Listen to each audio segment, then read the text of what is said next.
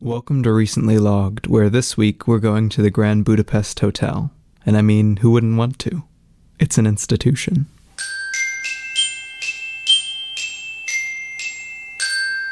Greetings, here we are, Recently Logged. We're talking about a hotel that's rather grand. It's so grand, and it's in Budapest. It's so grand that they made a movie about it, Micah. They made a book about They it, made a book about it.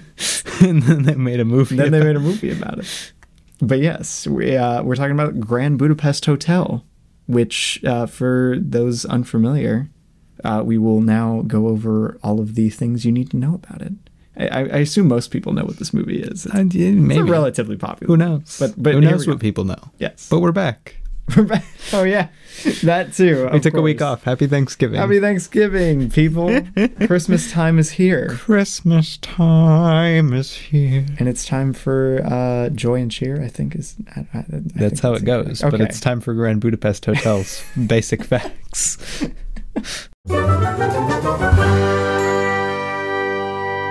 All right, so again, we are talking about The Grand Budapest Hotel, which is a 2014 movie, rated R. It is an hour and 39 minutes. Yes, indeed. Its little IMDb description is, a writer encounters the owner of an aging high-class hotel who tells him of his early years serving as a lobby boy in the hotel's glorious years under an exceptional concierge. Yes. If I can read. Yes, that is a very correct. confusing description to describe what's happening in the movie. 2014, man, what a year. This is one of the best movies of this decade, I think, like the 2010s, and it has so many just other great films in 2014. But yes. Its cast features Ralph Fiennes, F. Murray Abraham, Matthew Almeric, Adrian Brody, Willem Dafoe, Jeff Goldblum, Jude Law, Bill Murray, Harvey Keitel, Edward Norton, Saoirse Ronan, Shout out to Jude Law, Jason for real. Schwartzman. Shout out to Saoirse Ronan, for real. Okay, Rabbi, you know French. What's her name? How do you say her Lee name? Seydoux, Lee Seydoux. I would assume. Tilda Swinton. There's a lot of people in It might Owen be Wilson. Why is he all the way down here? He's like the main character. Tony Revelori, maybe? I believe so. Yeah. But I don't know why he's all billed all the way Dude, down here he's on literally IMDb. like He is the the main main character. character next to maybe Ralph Fiennes. Right. It is directed by Wes Anderson. Yeah. It is inspired by the work of Stefan Zweig, I think is how you say his name. I don't know. Stefan. It's probably French, I would assume. Written by Wes Anderson and Hugo Guinness. Nice. I mean, I feel like we kind of brand ourselves as a Letterboxd podcast. I feel like most people know about this movie if they're on Letterboxd because it's like the, I don't know, like 70th highest rated movie on there. Yeah, or whatever. I want to go to get into what it's won. It won 4 Oscars. Oh, man. It won Best Achievement in Costume Design, Best Achievement in Makeup and Hairstyling, Best Achievement in Music Written for a Motion Picture, Yes, it should, Original Score specifically, Best Achievement in Production Design, and Best Motion Picture. Oh, I take it back. It's 150th in the official top 250 films on Letterboxd. And it was also nominated for Best Directing, Cinematography, Film Editing, and Screenplay, or Original Screenplay, I should say. Well, there you go. That's all you need to know, I guess. That's the whole thing. Grand Budapest Hotel. You don't even need to watch it now. I feel like most people who are even remotely familiar with Wes Anderson's work know about this one. Well, this is, by all accounts, his biggest movie. Yeah, his biggest one. It won Best Picture that year. Like this was probably his most well-known movie, I would say. Absolutely. One of his best. One of his best. But more on that in the next segment. Yeah.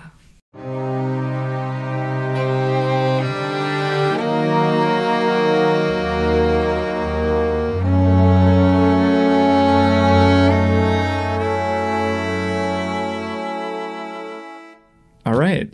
So what's the deal with Grand Budapest Hotel? I mean, come on. They go into the hotel and they commit crime. They commit war crimes. And then they come out and they get arrested for those crimes. And Saoirse Ronan's a baker. Yeah, that's pretty Am much I the right? movie. Am I right? That's why it won Best Picture, Micah. Saoirse Ronan needed to be in it more. She needed that's your one criticism of the movie. She needed to talk more. She needed to be more relevant. she needed to be in it more. She needed to be the main character. I'm so happy they let her use her actual accent in this. Right, and we got her Irish accent. It's beautiful. She has such a pretty voice. And killing me. And I was lied to. I thought she was going to be one of the main characters, and although she technically she's like one of the she's characters. there. She doesn't have very many lines. She's like, "You steal art." You steal art? Because that's an Irish accent. Yeah, I was about to say the worst Irish accent of all time. But I got to really commit to do an Irish accent, and saying that is not something that's easy. Right. But yeah. That's it. That's all the discussion we need to have. Well, that's its biggest fault. I feel like I have a little bit more to say. Okay, Robbie, what are your basic, your summarized thoughts on Grand Budapest Hotel? This is probably, I think it's very deserving of its title as like the Wes Anderson movie, you know? It absolutely plays to all of his strengths as a director and a writer. His stylistic sensibilities here, that's a lot of S's, are like just really in tune with all of the other aspects of the film, like the production design and the performances, and just the general tone of the movie it's so good. It's very coherent, and I don't know, it's a very compelling screenplay. I like all of the main characters and their performers. I don't know, it's a spectacularly fun time. Some kind of quote unquote fantastic Mr. Fox. Fantastic Mr. Fox. Really, Fantastic Mr. Fox or The French Dispatch are the only rivals in my mind for this being the best Wes Anderson. I don't think The French Dispatch touches this. Well, you have a right to your opinion. But it's just a joy to experience, and there's just so many great flavors of filmmaking here. Like there's so many small touches that make it so beautiful and perfect. I think I honestly think it's one of the best of the 2010s. Yeah. Easily. Yeah. So what do you think of the Grand Budapest Hotel? What do I think? That's a great question. Well, I think this is a very smart movie, and I don't use that to be like, oh, it's so smart. So like you must not understand. Like, it's not if you don't like it. It's not a movie that like thinks or at least acts like it's smart. Like some movies. Like take, and my girlfriend's gonna kill me for saying this, take like Donnie Darko. It would be 20 times better if it didn't think it was the smartest movie in the world, because it does have a cool smart premise. I have that same criticism for that guy's other movie that I've seen, The Box. Oh yeah, it's very, very similar kind of feel, I think. Yeah, and again, Donnie Darko is a smart script, but it thinks it's the smartest script. Yeah. So like this does not have that vibe, but I mean smart by the fact that it is a very in-depth film. It's a very multi-layered. Yeah. And I think that's like one of the biggest takeaways I have from this, because obviously its production is great, its actors are amazing. The story is well paced. It's fun. It's funny. It really, it's technically a marvel, but I feel like that's almost like a given when you go into a Wes Anderson film. Right. So something that really stands out about this for me personally was the 2 times that I watched this, I had completely different experiences, completely different takeaways from the film when I watched it. Because the second time when I watched it with you, I thought it was I ended up finding it a lot more humorous. Yeah. I was laughing at it a lot. I was joking around with it a lot. Mm-hmm. But when I watched it at first by myself, my takeaway from it was a lot more melancholy. And I think both of them are very clearly there in the film. Absolutely. And I think that goes to show that there's like a lot of depth to this movie, way more so than I think any other Wes Anderson movie I've seen. Yeah, I would tend to agree. It feels like his style actually meeting its perfect match of kind of story to tell. Exactly. Because a lot of times his style is like, oh, that's really awesome. The production design's beautiful. Costumes. All of that is always beautiful. Yeah. And sometimes it feels like unnecessarily so. Take like Isle of Dogs, where it feels just kind of completely wasted on a weird story. Yeah. Isle of Dogs is so strange. so this definitely guns for like my favorite Wes Anderson movie. It's probably my favorite. I don't know. I really have a strong connection with Moonrise Kingdom. I really love Fantastic Mr. Fox. Yeah. So those are definitely my top 3, but this one is just so engrossing, I think. Yeah, and it's such a meaty film, which I did not expect that going into it, but I should have, I think, with how acclaimed it was. But like, there's so much you can take away from this movie. Yeah, I love it. No, and do you have any questions to kick us off to delve? Oh wait. Wait. We didn't. You never say your rating, okay. So then I always forget to say my rating. What did you rate the film, Robbie? I rated this, if you can even imagine, I gave it a 5 out of 5.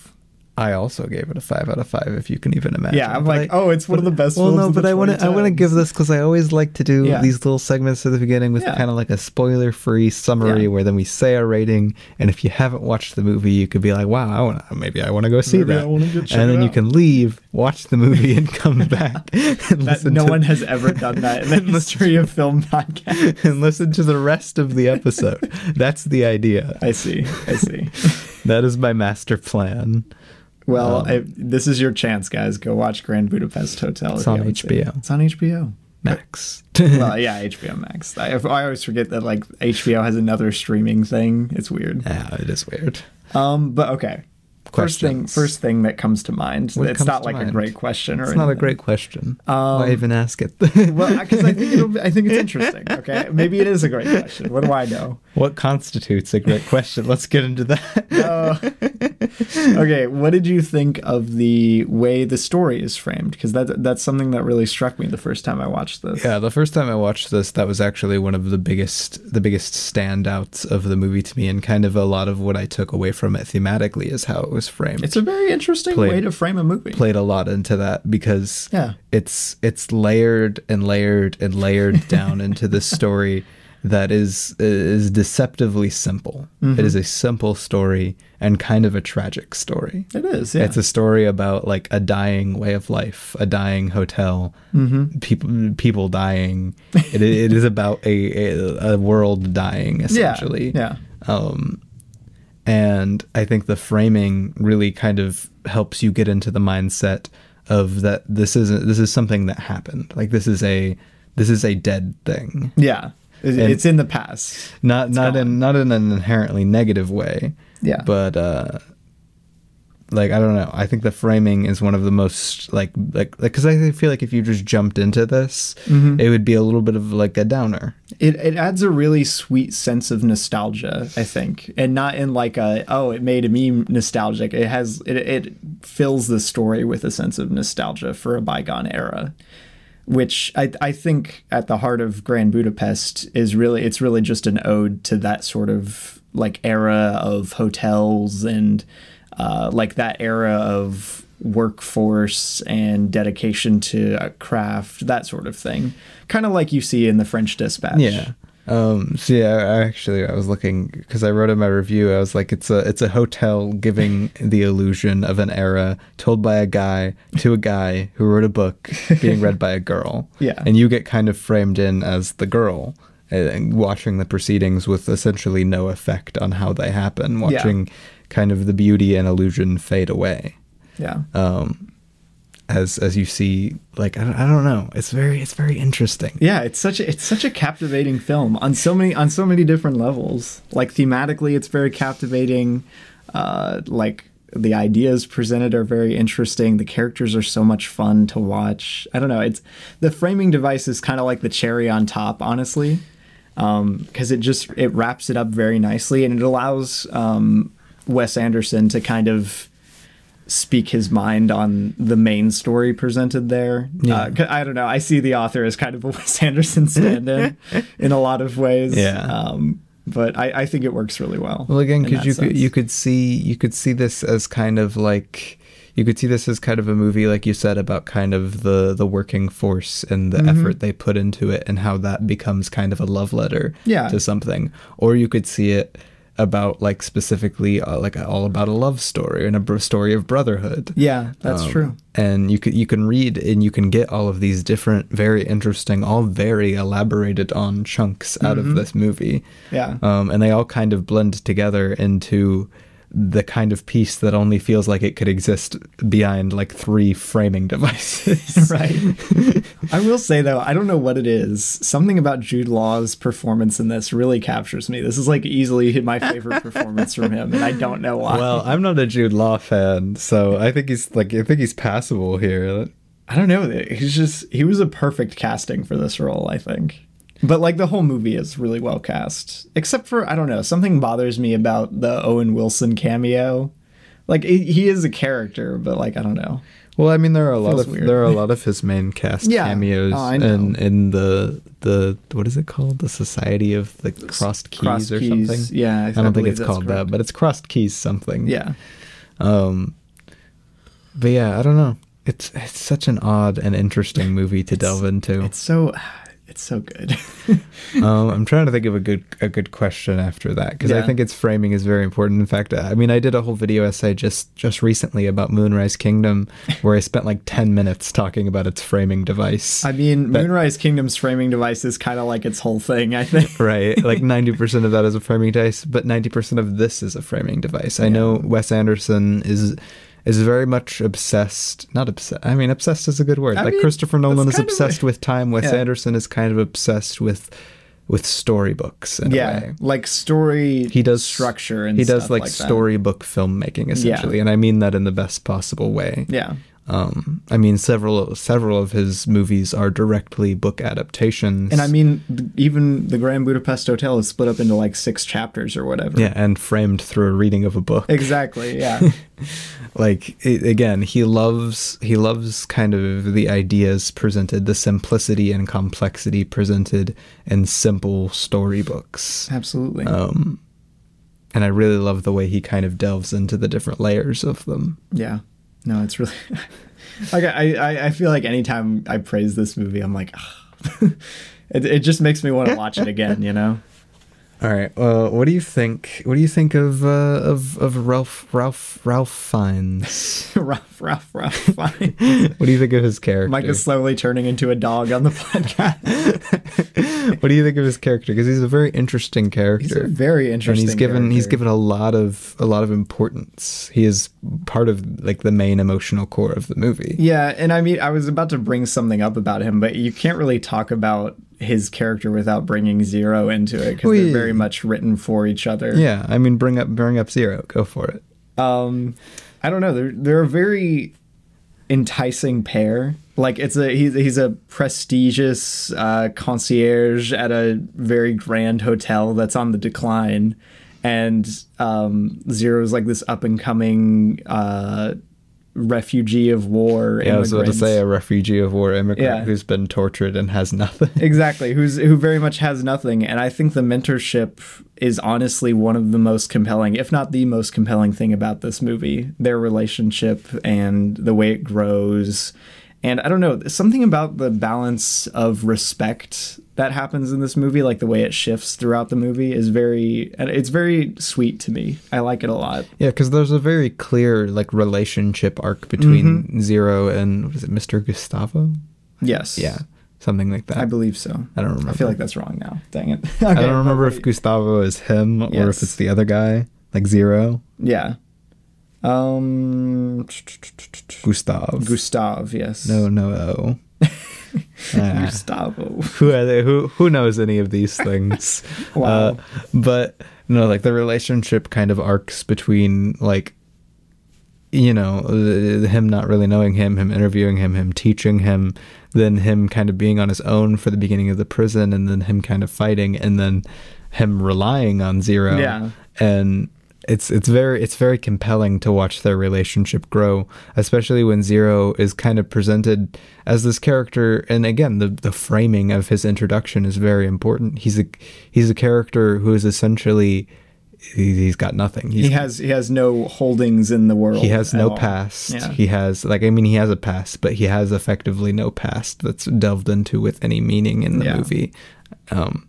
He has no family. He has no connections. He just appears in the hotel, essentially. Right. Yeah. Just kind of shows up from our narrative. He just kind of is there. And I think that's a really important framing for how his character works and what makes his character so compelling to watch under a very interesting character of like, I don't know, something about Gustav is odd, especially the framing of all of his, like the way he kind of sleeps around with all of the women at the hotel. No, his characterization in this movie has always been very, I don't know, interesting to me. Not in a bad way. Yeah, he's just kind of an odd character in general to place your finger on. Yeah. And I feel like that's partially on purpose. Because he's very much supposed to be the entire time almost putting up an illusion. The entire time supporting a fantasy that he lives through. Yeah, and exactly. that he wants other people to live through. Yeah, no, I mean, his whole thing with the Grand Budapest Hotel, in my eyes, was preserving a prestige that wasn't really all that viable. A prestige that was barely there to begin with. Yeah. But he buys into it 100%. I don't know. He's such an interesting character. That really struck me the first time I watched this movie. I'm like, man, like what's going on here? And the way he dies too is especially interesting. I know you mentioned before we were recording that you didn't know exactly what like all the war stuff meant in this. Yeah, the war is a surprise, like a much bigger part of this movie than I thought it would be. Yeah. Yeah. And like I don't have any answer. I mean, I've seen this movie twice, and I watched it for the first time like 2 weeks ago. Yeah. But like the very soul of Ralph Fiennes' character becomes basically a barracks for the war near the end of the movie. Yeah. And I don't know. It's a very interesting way to raise the character stakes, which I don't know. I really like it. But. Yeah, like I said, I feel like a lot of the movie is kind of constantly, even that kind of constantly showing like just the progression and kind of the loss of a lot of the prestige of like even like love and life the that artistry. we live through, the artistry of life. Yeah. And you know, war is obviously one of the biggest anti that things. Exactly. So no, it makes sense. As the war goes on kind of in the background of the film, and it goes through two different governments essentially. Yep. And he manages to scrape through the first encounter merely on the fact that somebody's mom, who just so happened to be there, just so happened to be at his hotel at one point. Yeah. And the next time that it happens, it gets him killed. Yep. And it's just like a very interesting. He's such an interesting character, right? He feels like some mythic character, man. Like, which again is what the movie wants to tell you. Yeah. But I have another question, because I think this is very interesting for talking about this movie, because a lot of the movie feels like it's building towards just their relationship, like building towards the reason why he has the Grand Budapest, because that's kind of the idea. I mean, that's how they frame the whole that's how they frame it. The hotel is dying, nobody goes there, it's falling apart. Why does this super rich guy buy this hotel, stay in this small room, and like what is it all about? Yeah. And I think it's very interesting that its final what was it all about kind of gets split into the story of Gustav, where it kind of frames him as this mythic heroic being, kind of a tragic character doomed to die, versus the reason why he actually stays in the hotel being Agatha, who is a barely touched on character. And his whole, like, we were happy for a time when they were there for, like, very little amount of time. Right. They were married for, like, 3 years. It's such a short span, but, man. And the way she dies, too. Like, the framing of how she dies. Like, it's like... She dies off screen. She dies off screen, but not only that, she dies off screen by a disease that is easily curable by the time he's even telling this story. He's like, they cure this now in like a week. Yeah. But back then, millions of people died from it. Yeah. And it's just layers, guys. Listeners, people I'm talking to. It's layers, and there are so many of them. Right? I feel like you could just like pick up just about any scene from this movie and just like extract a bunch of different details that all have some sort of thematic stake in the movie. And again, I don't feel like all of them, and I think this is part of the brilliance of this film, I don't think you could nail this film down as being about one thing. Yeah, you can't just be like, oh, it's about hotels. Like, yeah, you couldn't be like, oh, the prestige of hotels, because it's about much more than that. And you can't be like, oh, it's just about their relationship, because it's about much more than that. Exactly. And like every individual element kind of blends together. And again, in a way that I often only see Wes Anderson do in his, again, kind of storybook style, of which he's painting a picture of an idea, and that picture of an idea is exploring all of the different elements of that idea through characters. Yeah. And I feel like that's a staple of Wes Anderson, in my opinion. Vignettes I think is a better, more fitting term for that. Vignettes. Yeah. I don't even remember what that means. It's like a sectioned off, you know how like a shadow box is? Yeah. I mean, I know what a vignette is when you put it on like a photo. Yeah, no, but like a vignette as an idea, like if you were to make a shadow box about one thing, that would be like a vignette of that one thing, you know? Like it's something that is almost closed and is about one simple idea or something like that, you know. It's a focused thing, a focused narrative. Yeah, well, like again, like I mentioned in my Moonrise Kingdom video that I did, I feel like I don't know, the word character just comes to mind, in the fact that none of the people typically behave like actual human beings. Yeah. And that's kind of a staple of Wes Anderson's work. But yet they often become extremely emotionally compelling, right? Because of the grand picture that they typically are painting together. I would argue, besides maybe Fantastic Mr. Fox, that this is the most emotionally involving Wes Anderson film. Bear in mind, I haven't seen Darjeeling Limited or Rushmore, and I think Life Aquatic either. So I have not seen any of those, but I think of the ones I have seen, this is the most like emotional I've gotten watching a Wes Anderson film. This or Moonrise Kingdom, for me. But it always just strikes me how deeply human all of the characters are in Grand Budapest, even though they don't really behave like typical people. Well, exactly. That's what I'm saying. And that's one of the things I was highlighting in my Moonrise Kingdom video, is that these people are extremely, oftentimes more so than any person would ever be, vulnerable with each other. They speak plainly. They speak completely clearly to each other about their wants. They even are over dramatic about their wants and needs and desires and dislikes. They are characters of actual people. And the way that kind of works off of each other with Wes's specific style and the way he goes about writing allows them to be just extremely like compelling and investing if done correctly. Yeah, I think a good example of that sort of thing not being done well is something like See How They Run. If you have watched that movie, it's a very, I think I would describe it as a Wes Anderson riff. Yeah, it feels very Wes Anderson-y. But it kind of fails in that regard. Like none of the characters really ever connect with me at all. To any extent, really. Which even something like Isle of Dogs manages to do by the end. Yeah, there's some like interesting stuff going on with Isle of Dogs characters.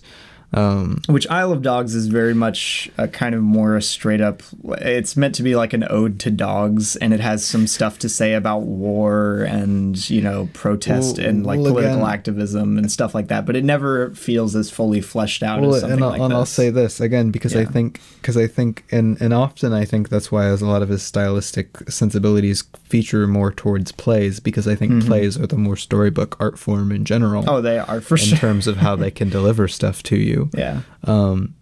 But I think he's always, in all of his movies that I have seen, which again, I've only seen about half of his movies, and all of the movies that I have seen of his that work well are moving towards this painting, this idea in my mind. Yeah. This idea, and I'm assuming his mind, of this thing he wants to touch on, and everything kind of fits perfectly into its puzzle. It makes it very satisfying. When done correctly, there are layers and cool things to get into, and it's funny, and it that's like the core of Wes Anderson's films. They're usually very simple in concept, and I think where his style does not work as well, take Isle of Dogs, or even See How They Run, something not done by him, but it does feel very it's a riff on his style, for sure. they don't have clear pictures. Like it's like a painting, but it's muddled. Yeah, if you ask me, it's like dogs playing poker. If you told me to picture Grand Budapest Hotel in my mind, I could very clearly see like all of its different elements, and it forms one very cohesive piece that is like the Grand Budapest Hotel. If you ask me to picture Isle of Dogs, I picture like 6 different things, and I'm like, it's confused, what? It's muddled. Yeah, and because it's muddled, his direct style and his simple, like toned back, almost dry dialogue. It's a very minimal take on film most of the time. Yeah, which I think leans more into stage. Yeah, exactly. Things. Yeah, he essentially directs plays with really using the medium of like film. He uses the advantages of film and the advantages of stage plays. I think perfectly in this movie. He marries them perfectly. Yeah, I think the one that feels, I was actually going to mention this, The French Dispatch actually feels more play-esque. Oh, it feels like a straight up stage play. It does. For a lot of it. Many times it literally just feels like a stage play. Yeah.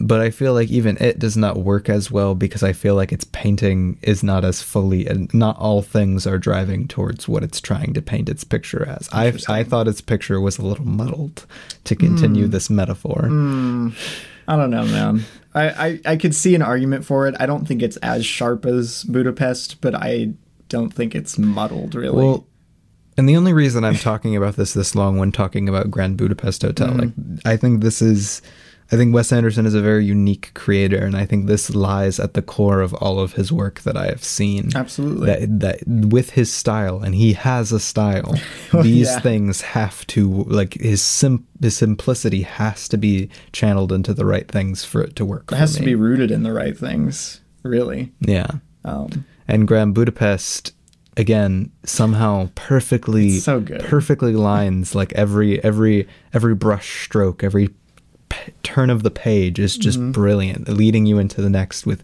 intrigue and comedy and something important and interesting to say about the different characters and what they mean in each scene. Yeah, absolutely. And it's just a masterwork of film, like, honestly, at the end of the day. Like, beyond its absolutely brilliant production design and cinematography and like just technical aspects, like the costume design, obviously, it's just like an absolute joy of a film to watch. Like, it's electric, really. Yeah, in the way it's paced and edited and performed, it's fantastic. I was about to say, and I think to tie back to what I said in the beginning, one of the things that changed so drastically in my first viewing versus my second viewing is it's kind of like, you know, reading or watching or whatever any tragedy, like any tragedy play or something like that. Like take Shakespeare for a good example, because he does a lot of like comedic tragedies. Yeah. And like the first time around, you get sucked into like the depth of the tragedy, because for me, I did not know what this was going to be about. I knew nothing really about Grand Budapest Hotel. Like, it's about a hotel. Besides the fact that it was about a hotel. So I got extremely invested into this falling apart world and all of these different elements that end in essentially tragedy. But despite that, it's a very hopeful look at all of them. It's very kind of upbeat and nostalgic look. Like I said, I think nostalgia is very much a big element here. And then you take the second time around and you know what's going on, and you know what's going to happen, and you know essentially that everything is going to be okay. Yeah. And even if it's not inherently okay. And you end up kind of getting wrapped up into this, like enjoying each of the scenes kind of more while they last, enjoying each of these moments. Each of these sweet moments hit a lot harder between him and Agatha, even though I felt, because I was about to say on the second time around, I felt Agatha worked a lot more. Yeah, her presence is a lot more felt a second time around, I think. Yeah, because especially her character introduction, when it's just a long shot of her like biking through the streets, and he kind of cries and wistfully looks at this. You're just, first time around, you're like, what's the story with that? That was a little funky. And the second time around, you kind of get caught up in this.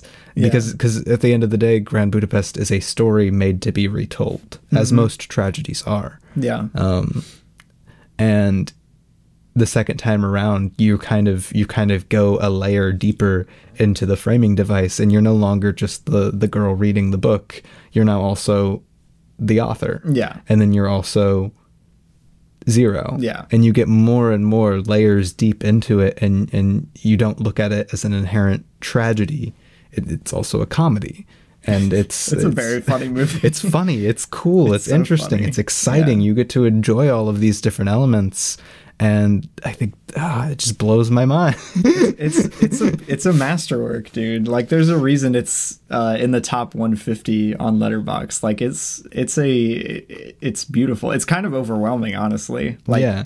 The fact that someone could make something like this. No, and I think you gotta watch this more than once, because I think that at the heart was why the framing works. To go back to our first Absolutely, question, yeah. is because each different time you watch it, it can kind of pull you deeper and deeper you through the can watch layers. it from however many different perspectives you want, and every scene works as its own little thing, you know. Like, it's not that it feels segmented, but each scene gives you something different.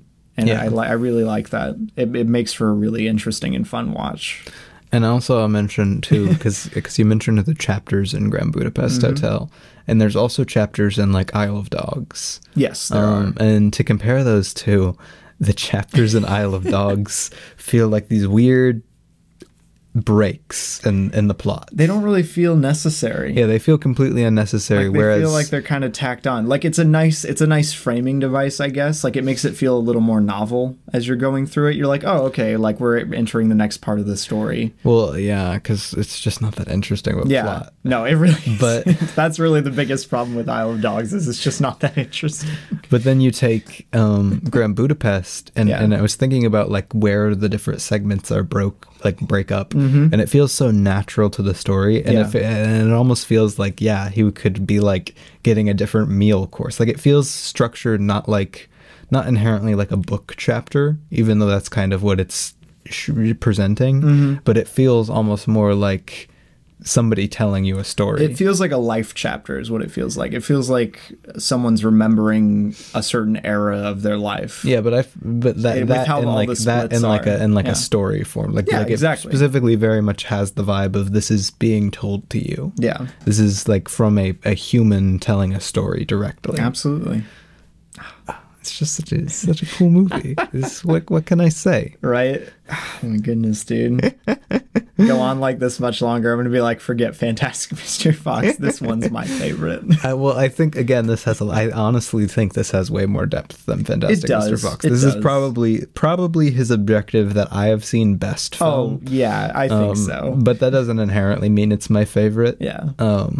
But man, it might grow to be my favorite over the years, because like even just a second rewatch. Yeah, just one rewatch, and I already love it so much more. Like, and I already adored it. Yeah. It just, the way it's written, it's one of those kind of stories, one of those kind of films that you can get something different out of each time you watch it. And I think that kind of shows its brilliance. It feels like you're returning to a sweet memory every time you come back to watch it. You know? You're like, yeah. Again, it feels kind of like remembering kind of how this movie is framed, like remembering dead relatives.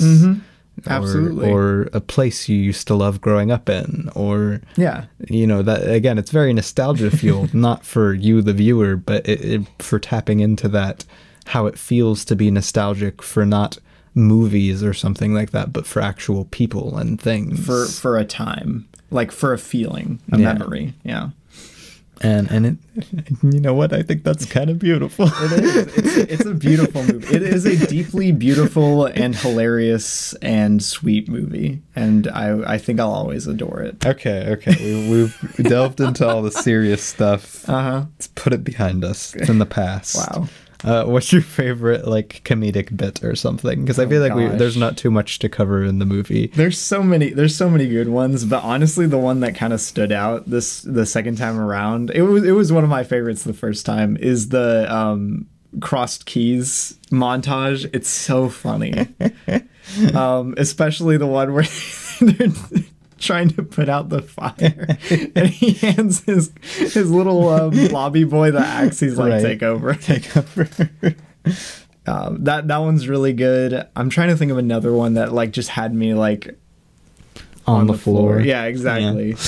I don't know. I'm trying to think of another one.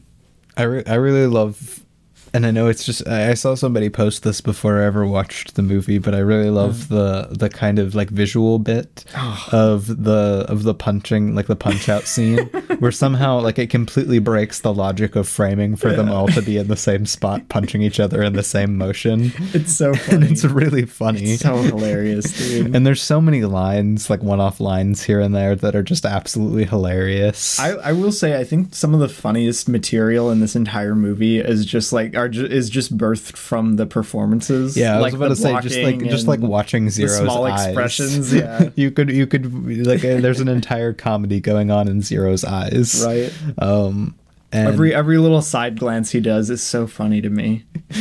And yeah, like this movie is just like, again, deeply funny and heartwarming, which again, you got to take both sides of what I'm talking about. All of the stuff that I just went on and on about, plus all of the comedic stuff in this is part of what makes it thematically work as like remembering like a dead relative or something. Yeah, because looking you back remember remember all the good times, you remember all the fun memories, all the exciting stuff.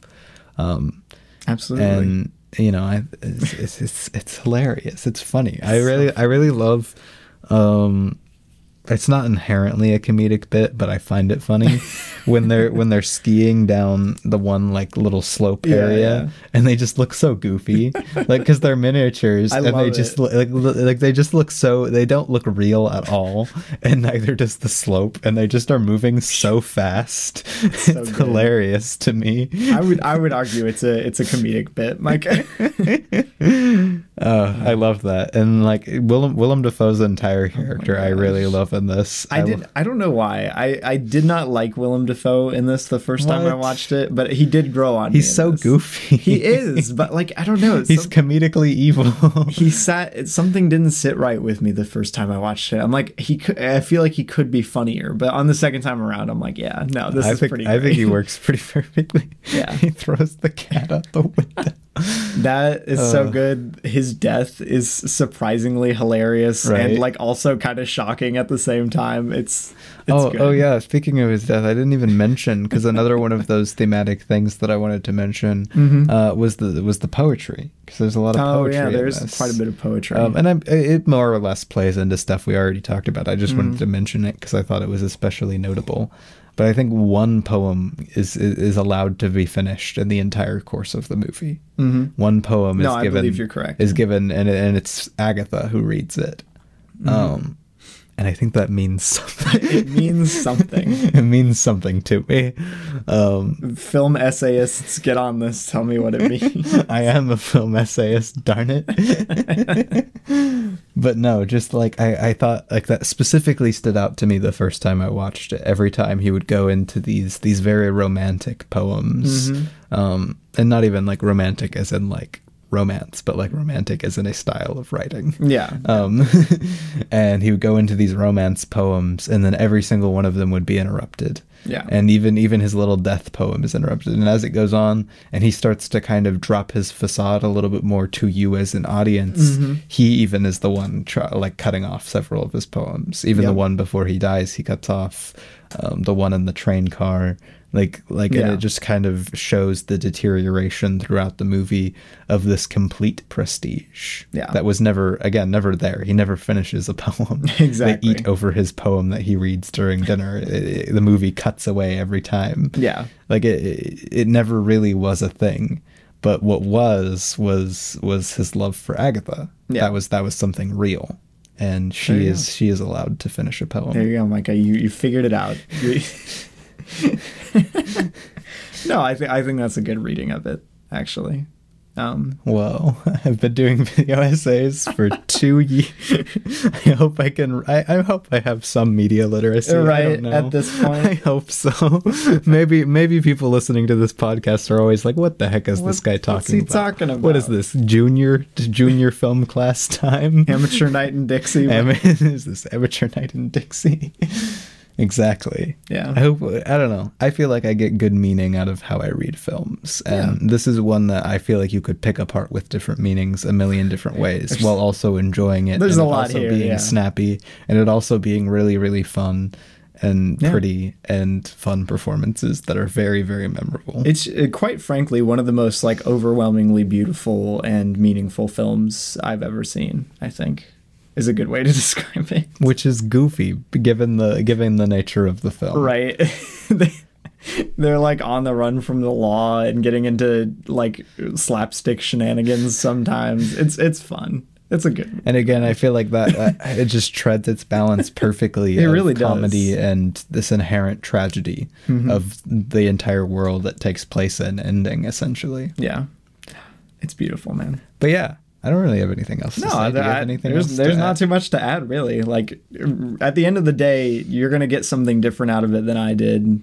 Anyone is going to get something different out of it than I did. I was about to say you could have a completely different reading of the film from me or from Robbie or from anyone. And it's I don't know. I think it's a really beautiful movie. You should go watch it. You should go watch it if you're okay with the content. If you are up to watching a R-rated movie, go watch an R-rated comedy by Wes Anderson. By Wes Anderson, yes.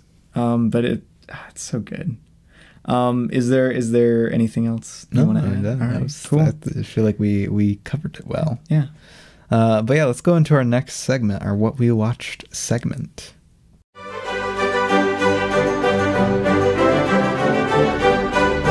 All right, so for those of you who have never made it this far into the podcast or are new to the podcast or whatever. Whatever, dude. Whatever. Maybe it's none of my business, maybe like your headphones died and you just never felt like finishing the episodes before or something. But if you've never made it to this section, the What We Watch section is a little thing we do on the end, sometimes not so little, especially when we take weeks off. Yeah. Where we talk about everything we've seen since our last episode, giving brief thoughts, a rating, and so on. Yeah. It should be... Let's do it. We try to be brief. We try. We can try. We're going from the 14th until now. Yes. The 28th again, I think. 14th to 28th. That's kind of impressive. It's the double days, right? Double day. We've doubled. Wow. Who'd have thought but it? yeah. What did we watch on the 14th, Remy? On the 14th, we sat down and we watched Fantastic Mr. Fox. Whoa, I feel like we were just talking about that. We did a whole episode about it. I feel like we were talking about this guy. We did. This Wes Anderson guy. This Wes Anderson. Actor in Sing and Sing 2, Wes Anderson. Absolutely. Fantastic Mr. Fox, it's great. If you haven't seen it, go watch it right away. Yeah. Please. I gave it a 5 out of 5. I also gave it a 5 out of 5. You can believe it. It was my 13th viewing of it, Mike. Then on the 14th, I watched Greta Gerwig's Lady Bird. Whoa. I love Saoirse Ronan. Love Greta Gerwig. Greta Gerwig literally directed what's like my favorite movie, and I hadn't seen Lady Bird yet. And like Saoirse Ronan's like my favorite actress, and I hadn't seen Lady Bird yet. Mike is like, it's the greatest collaboration, man. And this is close to being one of my favorite movies right now. Fair. Especially for being the age of most coming of age teen story things. But I like to think a little bit more mature than Lady Bird. That shows how immature you really are, Micah. No, Lady Bird's pretty immature. It's a very interesting, and it was a very deeply human experience. Nice. I know especially Houston mentions all the time how humanistic Greta Gerwig's styles are. Houston Coley. Yeah. Good friend of the podcast. And I really feel like this captures so much of the mindset of being that age and growing up with all of these different things and religion. And I don't know, it's very cool. It's such a beautiful movie, really, honestly. Nice. Yeah. I can't wait to see it, man. Fantastic. I wrote a really good review on it. Go read that. Mike is like, go read the review. Don't listen to what I'm saying right now. I gave it a 5 out of 5. All right. On the 15th, I watched Leap of Faith, William Friedkin on The Exorcist. It's a little documentary about The Exorcist. And it was quite just good. A little documentary. And now I feel like I need to watch The Exorcist. Wow. Because it made me, it gave me a great respect for the film, and I haven't even seen it yet. So it was a cool documentary. I gave it a 4 out of 5. And later that evening, I watched Night of the Coconut, which for those familiar, Patrick Willems or Patrick H. Willems, depending, has a YouTube channel, and this was like the series finale for the overarching narrative that's present in all of his videos, and it was very good. Crazy. Yeah, it was fun. It was cool. Patrick is actually killing the acting game in this for some reason. Like, it's a genuinely great performance. And it's just cool, especially if you're a big fan of the channel, which I started watching right after the pandemic like began, like a little before that. So it was cool to witness. I liked it a lot. And you should check out Nebula too, because that's what it's streaming on. Go on to Nebula, my streaming service, and you can get... No, but I gave it a 4 out of 5. Great film. And then on the 15th, I watched Tower Heist with the likes of Ben Stiller, Matthew Perry. Matthew Perry? Matthew Perry. Or Matthew Broderick, I was about to say, I don't remember Matthew Perry being in that movie. I don't know. You can't tell me to remember the different Matthews, the comedy Matthews. They all look the same. They all sound the same. Wow. I don't know what to make of that statement. It was not very good. Tower Heist. It's the Thanksgiving classic. It's got Is there a turkey in it? It's got Eddie Murphy. It's got Eddie Murphy. It's got a turkey. Eddie Murphy can be good. Turkey blimp.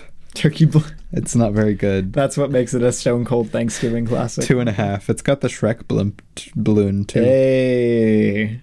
That makes it a classic in my eyes, honestly. Well, it's got the Thanksgiving parade. The heist takes place around that Thanksgiving parade. Well, then the next day, night of the 16th, I watched of the 16th.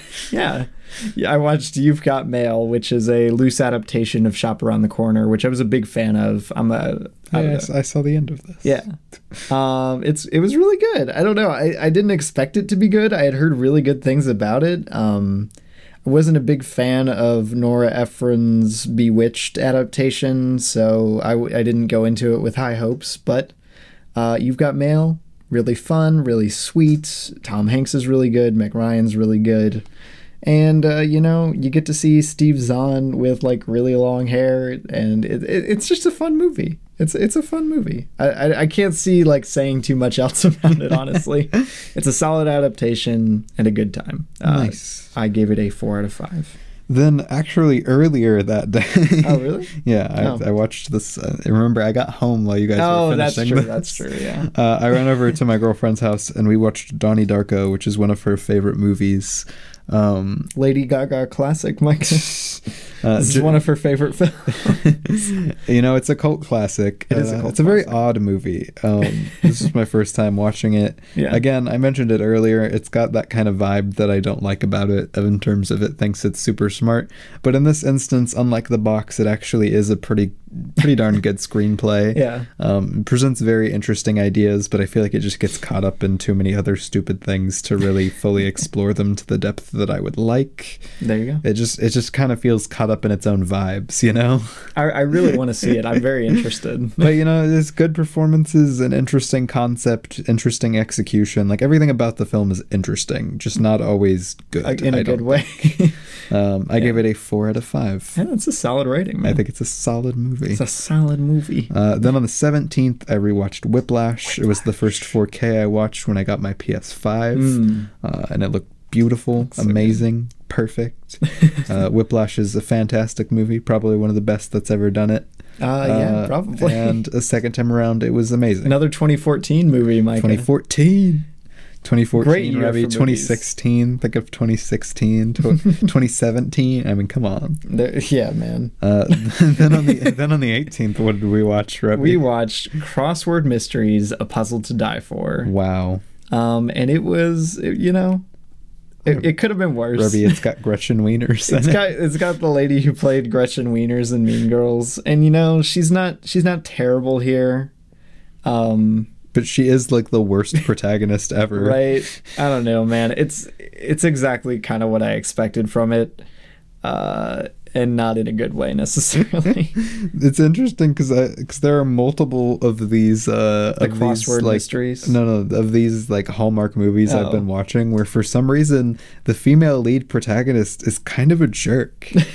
both of these that I watched, like they're genuinely, she's kind of an unlikable character. They give no allowance for people. Like they're just like ugh. ugh. Right? They have no sympathy or empathy for anyone around them. They're just like, ugh, I can't believe I they know would that do that. guy. That Yeah. guy's a jerk. That guy's a jerk. What is he trying to do? Solve a murder? I know my crosswords. Dude. I don't I know. will admit the crossword aspect of it was kind of novel and fun, but like, I give it a 2 out of 5. yeah, no, I also give it a 2 out of 5. It's not novel. It's not. Don't listen to him. No, I said it's kind of novel. I didn't say it was good.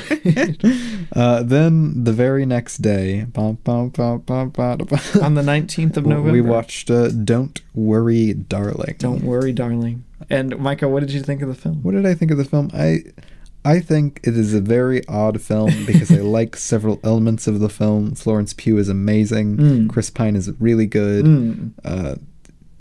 Harry Styles is bad. It looks interesting. Yeah. It has interesting mysteries presented, but it sure doesn't do much with any of those elements. Sure is pretty boring. Pretty boring. Pretty mid. Yeah, not great. I did not like the mystery. I did not like the reveal.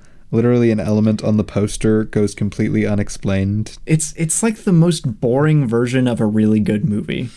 Yeah, it's like there's a cool concept in there, and everything's just been twisted to be the most like almost bland version. Yeah, no. Besides like Florence Pugh and Chris Pine's performances. It's literally the most boring interpretation of this premise and aesthetics that you could have. Like, I could imagine a much more complex and engaging movie with these like same story beats and aesthetics. and it you know? also feels like it gets weirdly caught up on its own or like eroticism. Right? Like it has That's no so reason weird. to like It's not focus about this much on sex. sex. It's not about sex. And again, At least what's in the text. Olivia Wilde's like only female pleasure. Yeah. It's so and like weird, that has dude. no thematic relevance to the movie. Right? That's not what the movie's about at all. In Like, fact, it kind of goes against what the movie is trying to present this world as all about. it's so strange. Like it dude. literally it goes directly against the whole ooh men bad thing that the Right. movie flips on it. It's so it's like it really is like Sucker Punch in a lot of ways. Yeah, Where I can honestly. imagine a much cooler and better version of the story, but it just like completely But like, falls on its face. and I most of the understood time. Sucker Punch because Zack Snyder made it. Yeah, I don't exactly. understand this one. Yeah, this one's actually like directed by a woman who seemed to know what she was doing for a time. Right? Booksmart is pretty darn acclaimed Yeah. still. I haven't seen it, but I've heard very good things about it. But like, I don't know. and this was man. just kind of bad. Yeah. And so it still wasn't like the worst thing in the world. I give it a 2.5. It's not like the worst thing I've ever seen. It's not It's just- completely unenjoyable. But The it's decisions just, are so bafflingly bad. Like, it just makes so many bad choices. none of the creative decisions mesh. The plot doesn't even fully make sense. But, there like- seems to be like 90 ideas that they just decided to drop, Yeah. but yet keep in. There's some good stuff here. Like, again, the production design and costuming is neat, and the performances are sometimes fun. But I don't know. It is not enough to redeem it in my eyes. I gave it a 2 out of 5. Yeah. Yeah. Then on the 20th, The I 20th. witnessed the rise of the Northmen. He witnessed the rise of the Northmen. Finally. Finally. After all these years. It came out this year. Really? That's kind of hard to believe, honestly. It feels like a lifetime It's a ago. 2022 movie, That's baby. crazy. I mean, we're almost done with 2022. Yeah, that's true. That's true. But dude, I loved The Northman. My first Robert Eggers film. I can't wait to see his movies, dude. I think my first. No, I guess maybe. No, you've seen him in other Oh stuff. yeah, The Giver. He's in The Stupid Giver. He's in Godzilla vs. Kong. Yeah, whatever. The first real Alexander Sarsgaard. First real movie.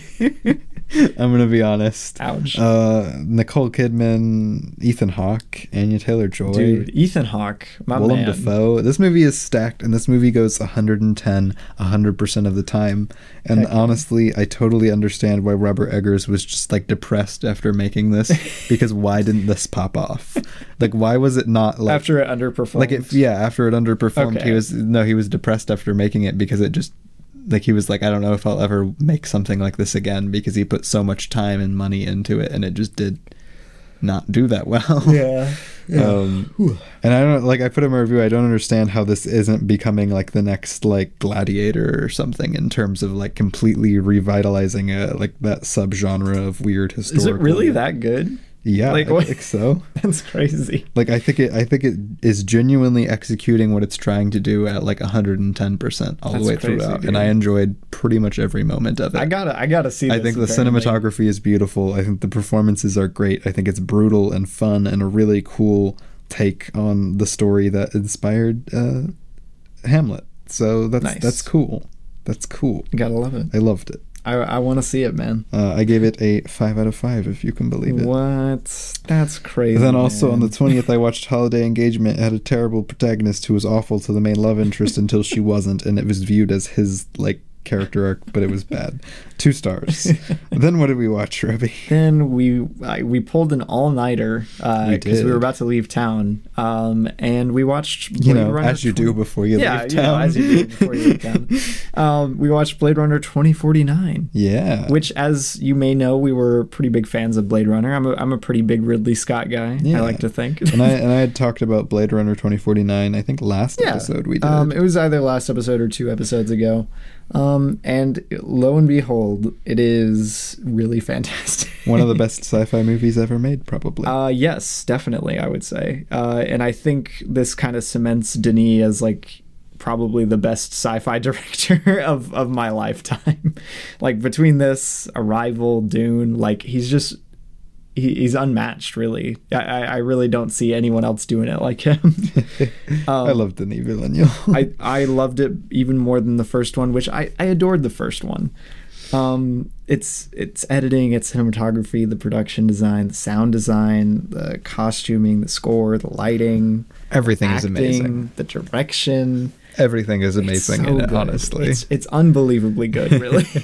I don't know how he pulls it off. I want to see it in a theater so bad. It better have some anniversary run or something. Dude, sometime. it's got to have an anniversary run. I would kill to see this thing in theaters. I gave it a 5 out of 5. I also gave it a 5 out of 5. It's gorgeous. Then the very next day, I watched Goodfellas. Martin Scorsese's Goodfellas for the very first time. Yeah. And my boy Martin. It's a freaking masterpiece, if you can even believe it. I can't believe it's so like I don't even know how to begin to talk about this movie, but it's so brilliant. It's so interesting. It's so engaging. It's like 3 hours long, and it feels like it feels more engaging than like 90% of 90-minute movies I've seen. That's crazy, bro. Like it's just so good. That's the power of Martin Scorsese, I guess. And it's not my favorite thing in the world. It really didn't like mean it. I didn't get emotional from anything, and it's goofy, but it's so much fun to be in. It's such a nice. It's like if The Godfather was on like cocaine and Martin Scorsese.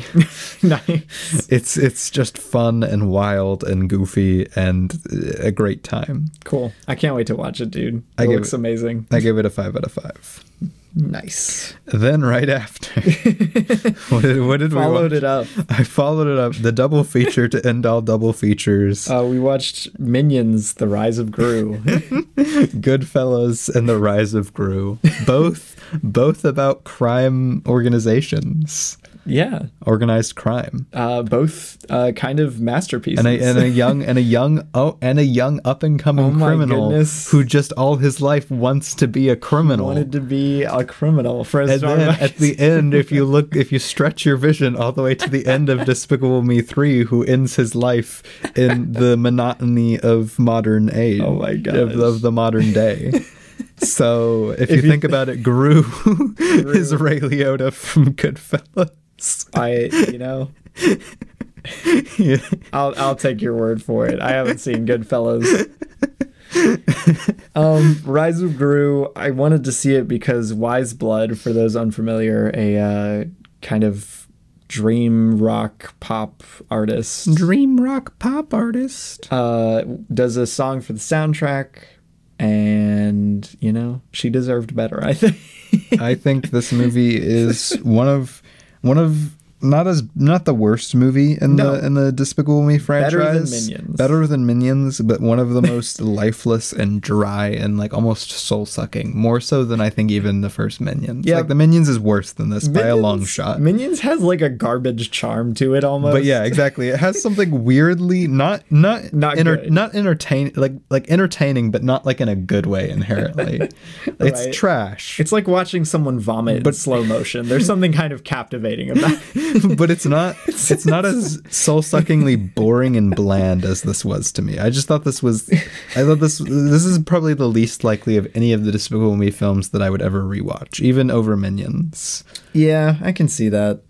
I don't know. I gave it a positive score. It has nothing to say. It does nothing. Everything is boring. But like it's like competent. No, it's competent. Don't get me wrong. Yeah. Like I said, it's mild better than technically better than Minions. It makes more sense than whatever was going on in the Minions, dude. But it's also like copy paste of like the simplest, most bland kids movie plot in the world. Yeah, given it's this weird, stuff, dude. Rise of Gru, strange. I gave it a 3 out of 5. I give it a 2 out of 5. Yeah. Then on the 22nd, I watched John Mulaney, Kid Gorgeous at Radio City. Kid Gorgeous, baby. Which was good. But it's a comedy special, so I'm not really going to talk about it. 4.5. And then on the 23rd, we sat down and we watched Barbarian. Barbarian. Barbara Ann. Barbara Ann. That's what we watched. Yeah, Barbarian. Very interesting film. Not really what I was expecting. I can't believe it's 103 minutes. I thought it would have been like 70 minutes. Bill Skarsgård. The whole Skarsgård family coming together. They come together. Dude, they're all in the filmmaking industry, and there's like 12 of them.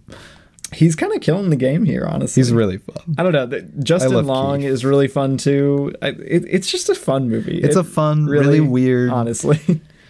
It is very strange. Structure is odd and unusual, and its climax is weird, and its characters are odd, but it all works together to be like this really fun, really unique horror experience that is not like...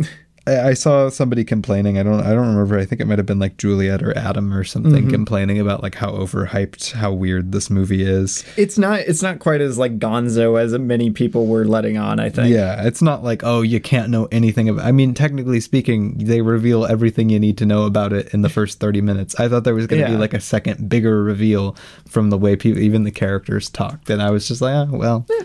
Still fun. It's still like kind of bonkers, but not like that bonkers. Yeah, you know? But it's just I think the bonkersness comes from how uniquely it's structured and how uniquely it presents itself. Absolutely. It's such a fun time, dude. Like imagine just like getting a group of friends together and watching Barbarian. Like that would be so I was about to say I don't have too much to say about it, but like it's a fun movie, and I'm glad it got made, and I'm glad it got a pretty decent response. Yeah. I'm glad it performed pretty well in theaters. Like, good on Smile and Barbarian for like indie horror doing well, you know? Right. I hope they keep making more stuff like this. I give it a 4 out of 5. I also gave it a 4 out of 5.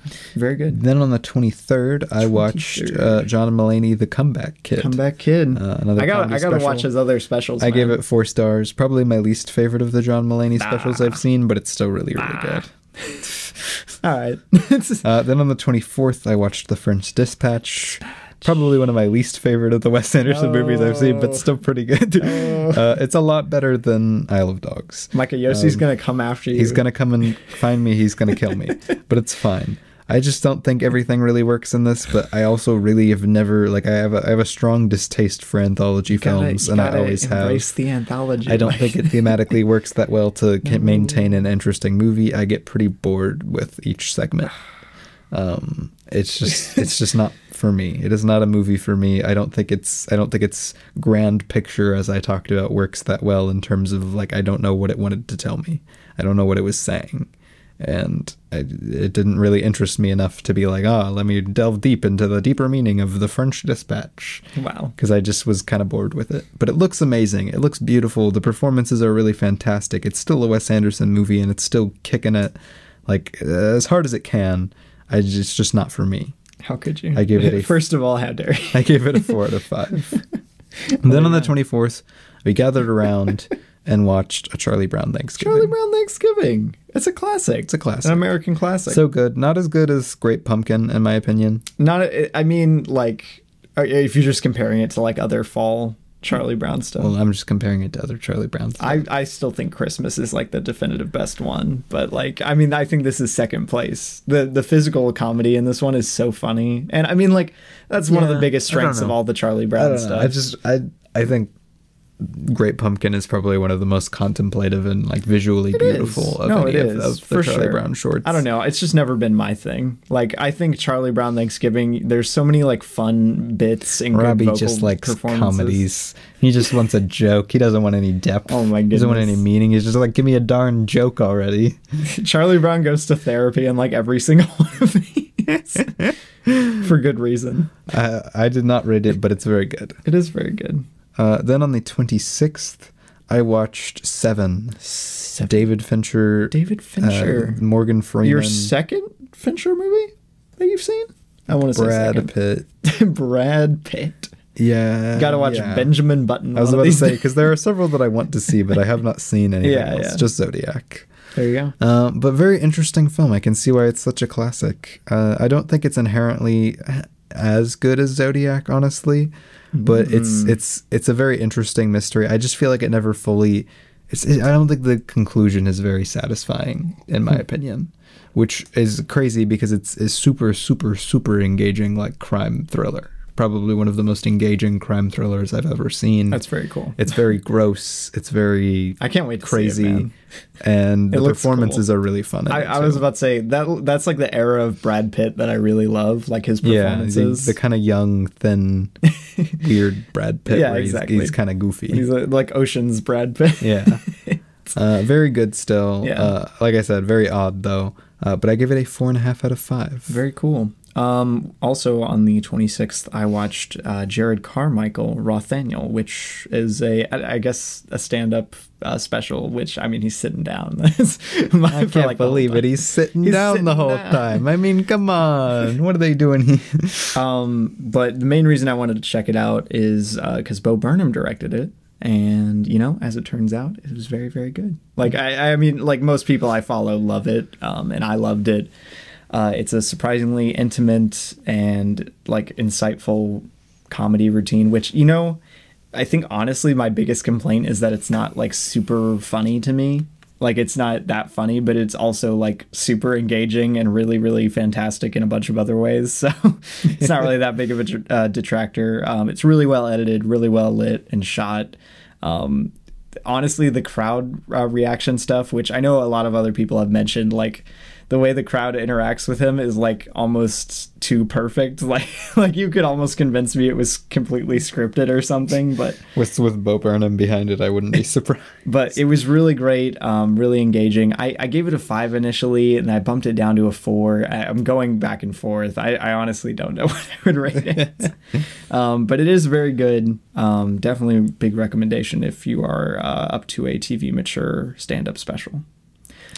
Then also on that very same day, on this very same day, I watched Raging Bull. Raging Bull. Martin Scorsese. Yes. Very, very good. You may have heard of him before. Not my favorite in the world. Like I said, there's something very, like, it's a lot more unpleasant of a movie to watch. It's one of the Schrader Scorsese joints, Micah.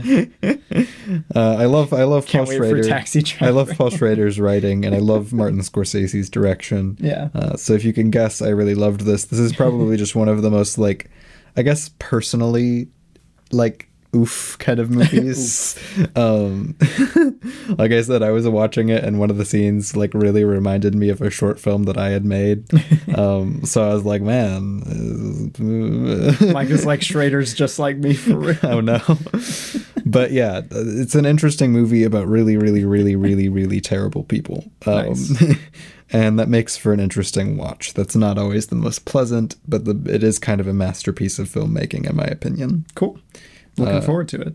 Yeah, I gave it a 5 out of 5. One of the most personally, like, emotionally affecting movies I've seen from Martin Scorsese. Cool. Right after I finished Rothaniel, I turned on another Bo Burnham special that he directed, not one of his specials. Kate Berlant, Cinnamon in the Wind, which, fun fact, Kate Berlant is a Sorry to Bother You alumni. I guess she plays one of the wives. Wow.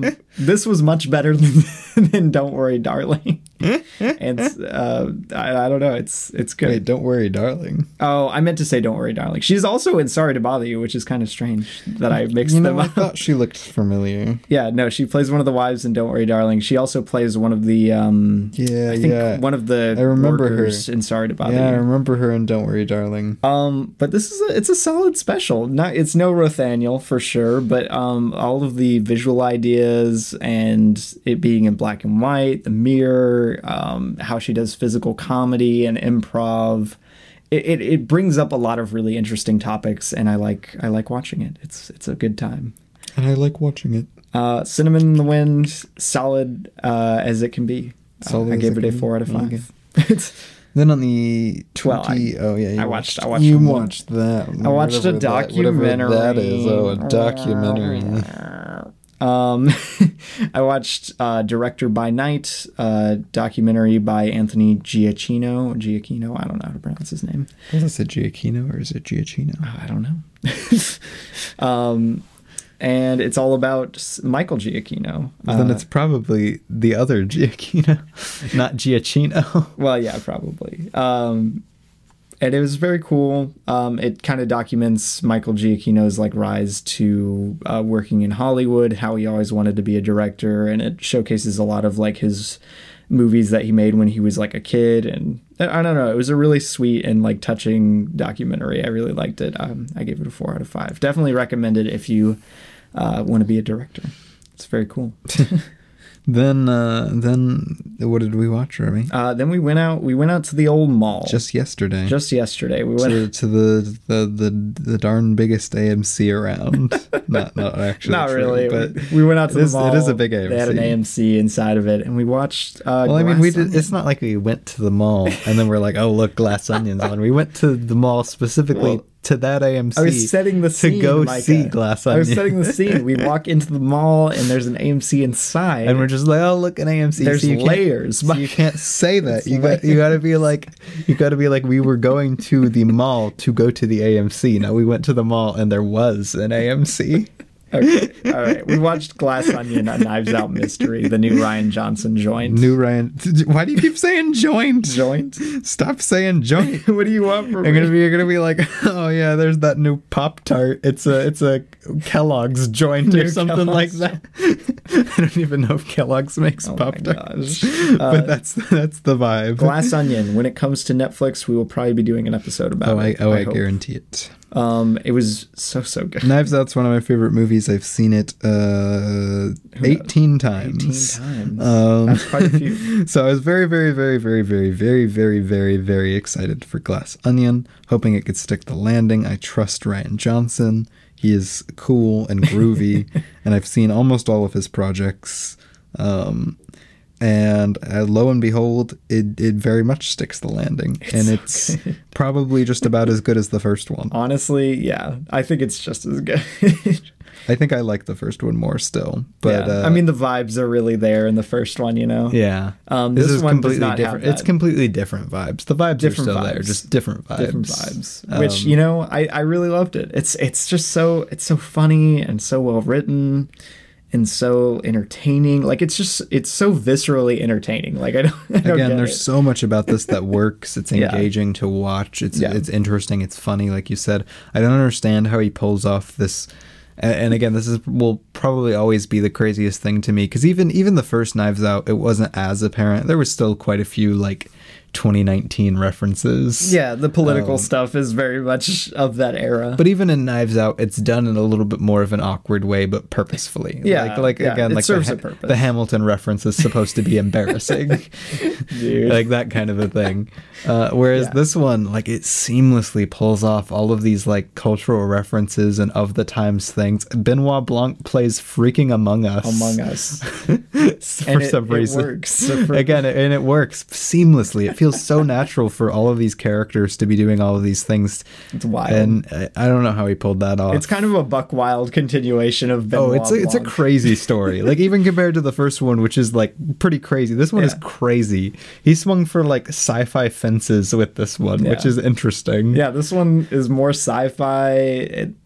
I don't know. It's kind of bonkers, even more so than the first. which again, knowing Rian Johnson's sensibilities, I kind of understand what he's going for with this in terms of I can definitely see him wanting to explore different essential, almost not different genres because they're all going to be in the mystery genre, but different like types of mysteries, like different feels for what a mystery movie can be. He's just gonna make a new Knives Out movie to mock each different kind of rich person, Micah. Exactly. That's what is the plan. Man, I don't know, because again, people were talking, they were like, dude, he shot this like 2 years ago. How does it feels like it was written like yesterday. It's billionaire thing and like Dave Bautista's character. It feels so relevant to the current times. Honestly, like I think looking back at these, like when I'm like 80 years old and I like show my grandkids Knives Out, it's like this is what it was like back then. Really, like this is exactly what it was like. Right. Marta Cabrera. Marta Cabrera, exactly. See, but the biggest that's why this one isn't as good. It doesn't have Ana de Armas. Wow. Biggest reason. But yeah, it's really fantastic. Definitely try and catch it in theaters if you can. Dude, I think today is its last day in theaters. So well, maybe tomorrow. I think it might be tomorrow. We publish this, someone's like, "Oh no, I didn't realize," and they rush out and see it. That's the best case scenario. Yeah, go watch it. It was mostly sold out when we tried to get tickets. Well, no, for it. again, dude, I think this is like the third best performing movie in the box offices right now, which it's in like 600 theaters total. Such a small release. Which again, it and The Fabelmans both have about an equal amount of theaters that they're running in, and new Spielberg they're movie. both in the top 5. Steven Spielberg. They're both in the top 5 of the box office right now, even though they compared to like the others, which is like a Black Panther and stuff. Oh yeah, Wakanda Forever. Wakanda Forever and stuff like that. Like they have like probably triple or quadruple the amount of theaters, and yet these things are keeping up with them because people want to watch good movies. People want to see Benoit Blanc. People want to see Benoit Blanc. Netflix, why are you keeping it in theaters for such a little amount of time? It kills me. But yeah, that's what we watched. Yeah. We watched Grand Budapest after that, but that's Watched it last night. Very fun time. Go watch some movies. Try and catch Glass Onion. If you can. Definitely. Go watch a Wes Anderson movie. Go watch The Northman if you want to. Go watch. I do want to watch them. Go watch The Northman, Robbie. Lady Bird, Goodfellas. I watched some fantastic classic Blade Runner cinema. 2049. Like this was a very good month for first watches. We watched a bunch of really good movies lately. It's good stuff. Which is cool. I love doing that. I like just watching good movies once in a while. All right, like I don't know. I don't understand why people, when presented with good movies and bad movies, are just like, yeah, let me watch a bunch of bad movies. Watch the bad movies. Watch good movies. Go watch a movie. Go watch a movie. It's the really little takeaway here. And have a good week. Yes. Merry Christmas. And a Happy New Year. Wait a minute. A bit premature here. Happy Kwanzaa. When is Kwanzaa? I don't know. Really showing our knowledge here on recently. Well, I don't know when Hanukkah starts either, so it's really just any other. Right. We're once again showing how painfully white and American we are, Mike. I was about to say, well, Kwanzaa and Hanukkah are celebrated by a lot of white people. That's true. It's very true. Very true. So, but just anyway, yeah. Enjoy winter, and we'll see you next week. Bye.